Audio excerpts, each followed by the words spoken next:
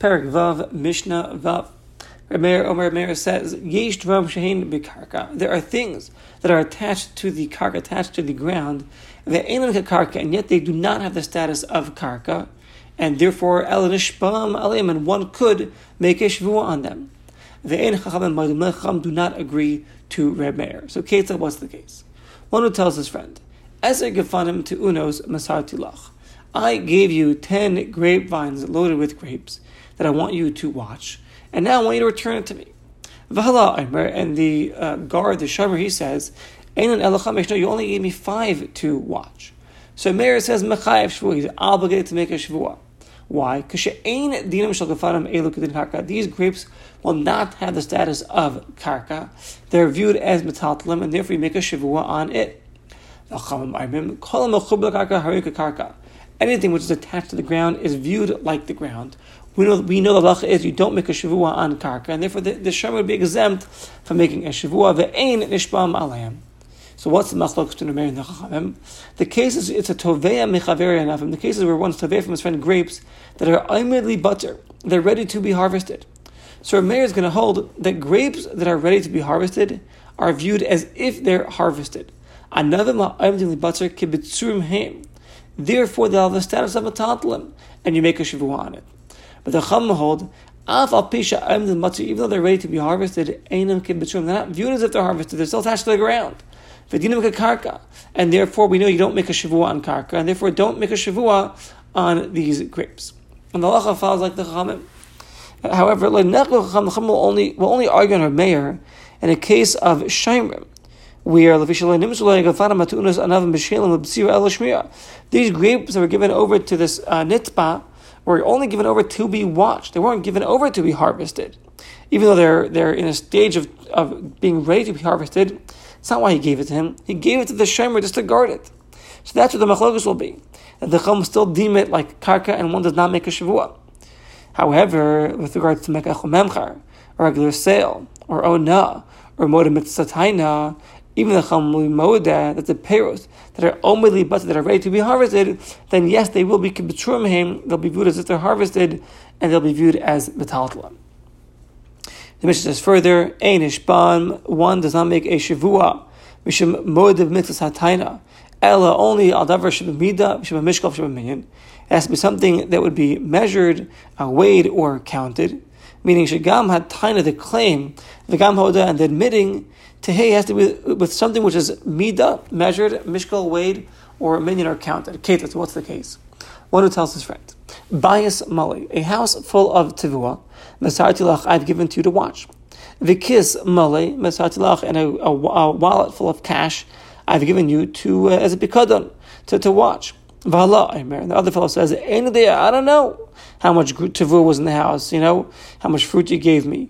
I don't know how much money is in the wallet.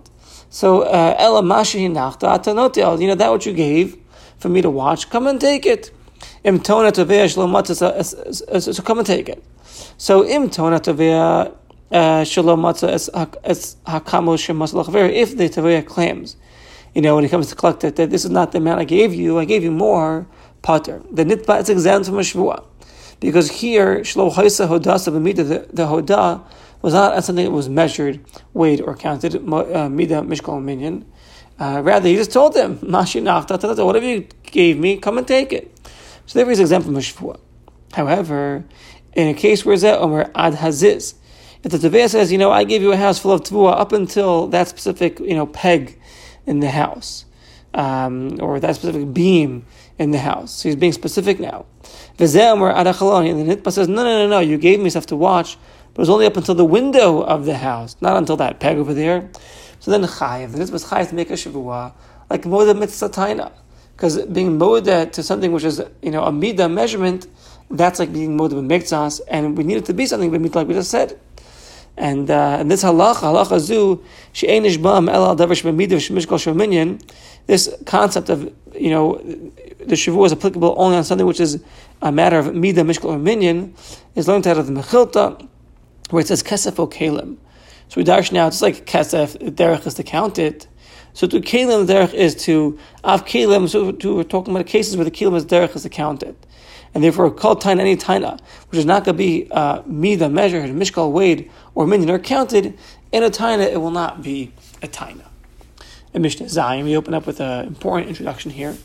The halacha is that if a person, a person lends his friend money, or fruit, or payros, the kilu and mashkin, and in turn he receives a collateral to secure the loan.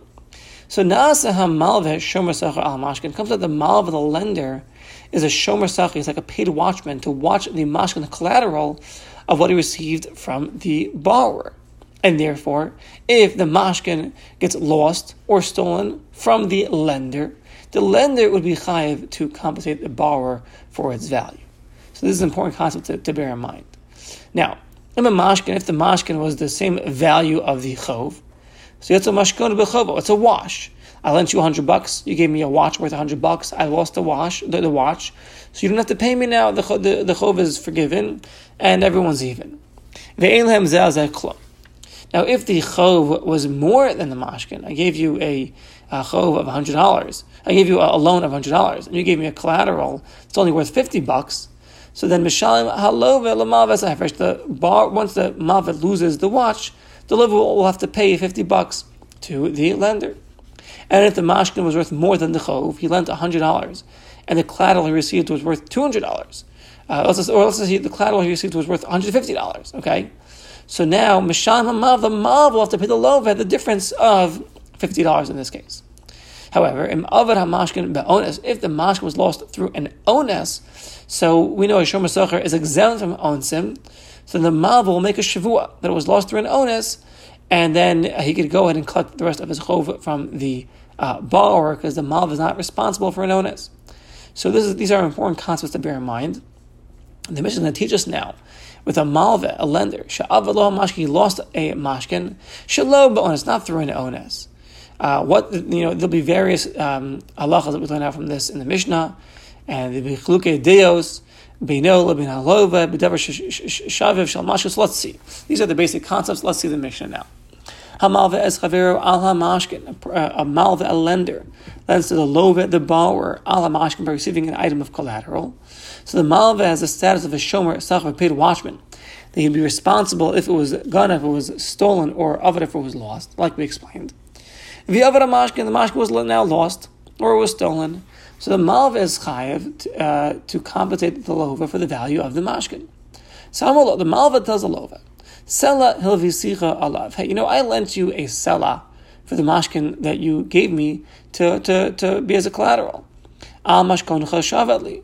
So sela is 2 shkalim, which would be 4 dinarim. So he says, I gave you a sela, which is 2 shekels, which is for a dinner, and you gave me collateral. That was my loan. You gave me an item of collateral in exchange. Now I lost the collateral, but listen to me, says the Malva, v'shekel hayasheve. Your collateral is only worth a shekel. Therefore, adayin atachai l'shalim le'asafesh. You have to pay me the difference, which is how much? A shekel, because a sela is worth 2 shkalim. The mashkin you gave me was worth 1 shekel. So therefore, I lost the mashkin. You still owe me 1 shekel, half of a sela, half of the loan that I gave you. V'ala, the lawyer says, no, low-key. That's not the case. Ela sel v'hilvisan, you lent me a sela, alav. V'sel hayashev, and the mashkin that I gave you had the value of a sela. And therefore, it's a wash, we're even, I don't owe you anything. Says the Mishnah Pater, the love is exempt from Shvuah min HaTorah, because he's denying the whole thing. The loiva is exempt, and that's it, they're even. Next case, the malva tells the love, Sela helvisicha alav, I lent you a sela for the mashkin that you gave me. V'shekel hayashava, and your mashkin was worth a shekel, which is 2 dinarim. V'hala imer, the loiva responds, Loki, it's not so. Ela sela helvasani alav, you lent me a sela. Ushlosha dinarim hayashava hamashkin, the mashkin was worth 3 dinarim. Va'ani chayav lecha od dinar echad, and therefore I owe you 1 more dinar. Chayav, the leiva is obligated to make a shvuah because it's being modeh b'miktsas hu. And the Gemara explains, Shegam ha'malva chayav l'shvuah, the malva also has to make a shvuah that the mashkin is not in his domain. We're concerned. Shema maybe the malva really wanted that mashkin, he liked it. He wants to buy it. So to ensure that the malva is telling the truth that he lost it, he has to make a shavua that the mashkin is no longer in his domain. Now, who swears first? So we'll see in a moment.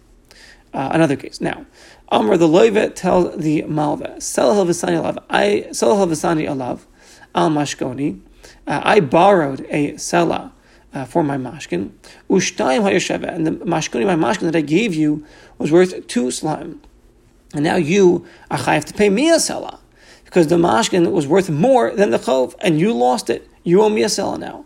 V'ala'im, the malva responds, Loki, and the mashkin was worth a sela, and therefore it's a wash. We're even. Potter, the malva is exempt from Mishvuas Torah because he's kaifer, he's denying the whole thing. However, the loiva tells the malva, I borrowed a sela. Excuse me, the mashkin was worth 2 slime. The malva says, Loki, it's not so. I lent you a sela, and the mashkin was worth 5 dinar, and therefore I'm chayav to return to you 1 dinar. Chayav, the malva is obligated to make a shvua min Torah. The mashkin was not worth more than 5 dinar because he's being modeb min mikzas. And the kivan, since we're concerned that maybe he really wants to take the mashkin, he wants to keep it, and he never really lost it. So chayav the malva is chayav to make a shvua she'ena b'shuso. Chayav gam l'shavah she'ena b'shuso. I mean, he's making 2 shavuos. 1 shvua of being modeb min mikzas. And 2, that the mashkin is not in his domain. According to the Rambam, the malva swears that it's not in his rishus, and then he includes in that shavua that the shloh yeshav yoter, that it wasn't worth more than 5 dinar, and then he pays the difference to the loan of the borrower. Now, uminish, about who swears first. If they're both making a shavua, the lova and the malva, the lova is making a shavua because he's being moded with mitzvah taina. So he has to swear how much the mashkin was worth. And the malva is making a shavua that's not in his domain. Who swears first? Mish pekadon aslo, whoever has the pekadon by him, meaning the malva swears first because he's the one that received the pekadon in exchange for the loan. So he swears first that the mashkin is not in his domain, and then afterwards the lova swears how much the mashkin is worth. Why? Why do we go in that order? Because Shemi Shavazeh, V'yotzei as pekadon, lest the lova swear first how much he claims the mashkin is worth, and then the malva, who really had in his domain all along, will take it out, and you'll see clear how much it's worth. And it comes out that the lova could be lying, and just been making a shavua in vain.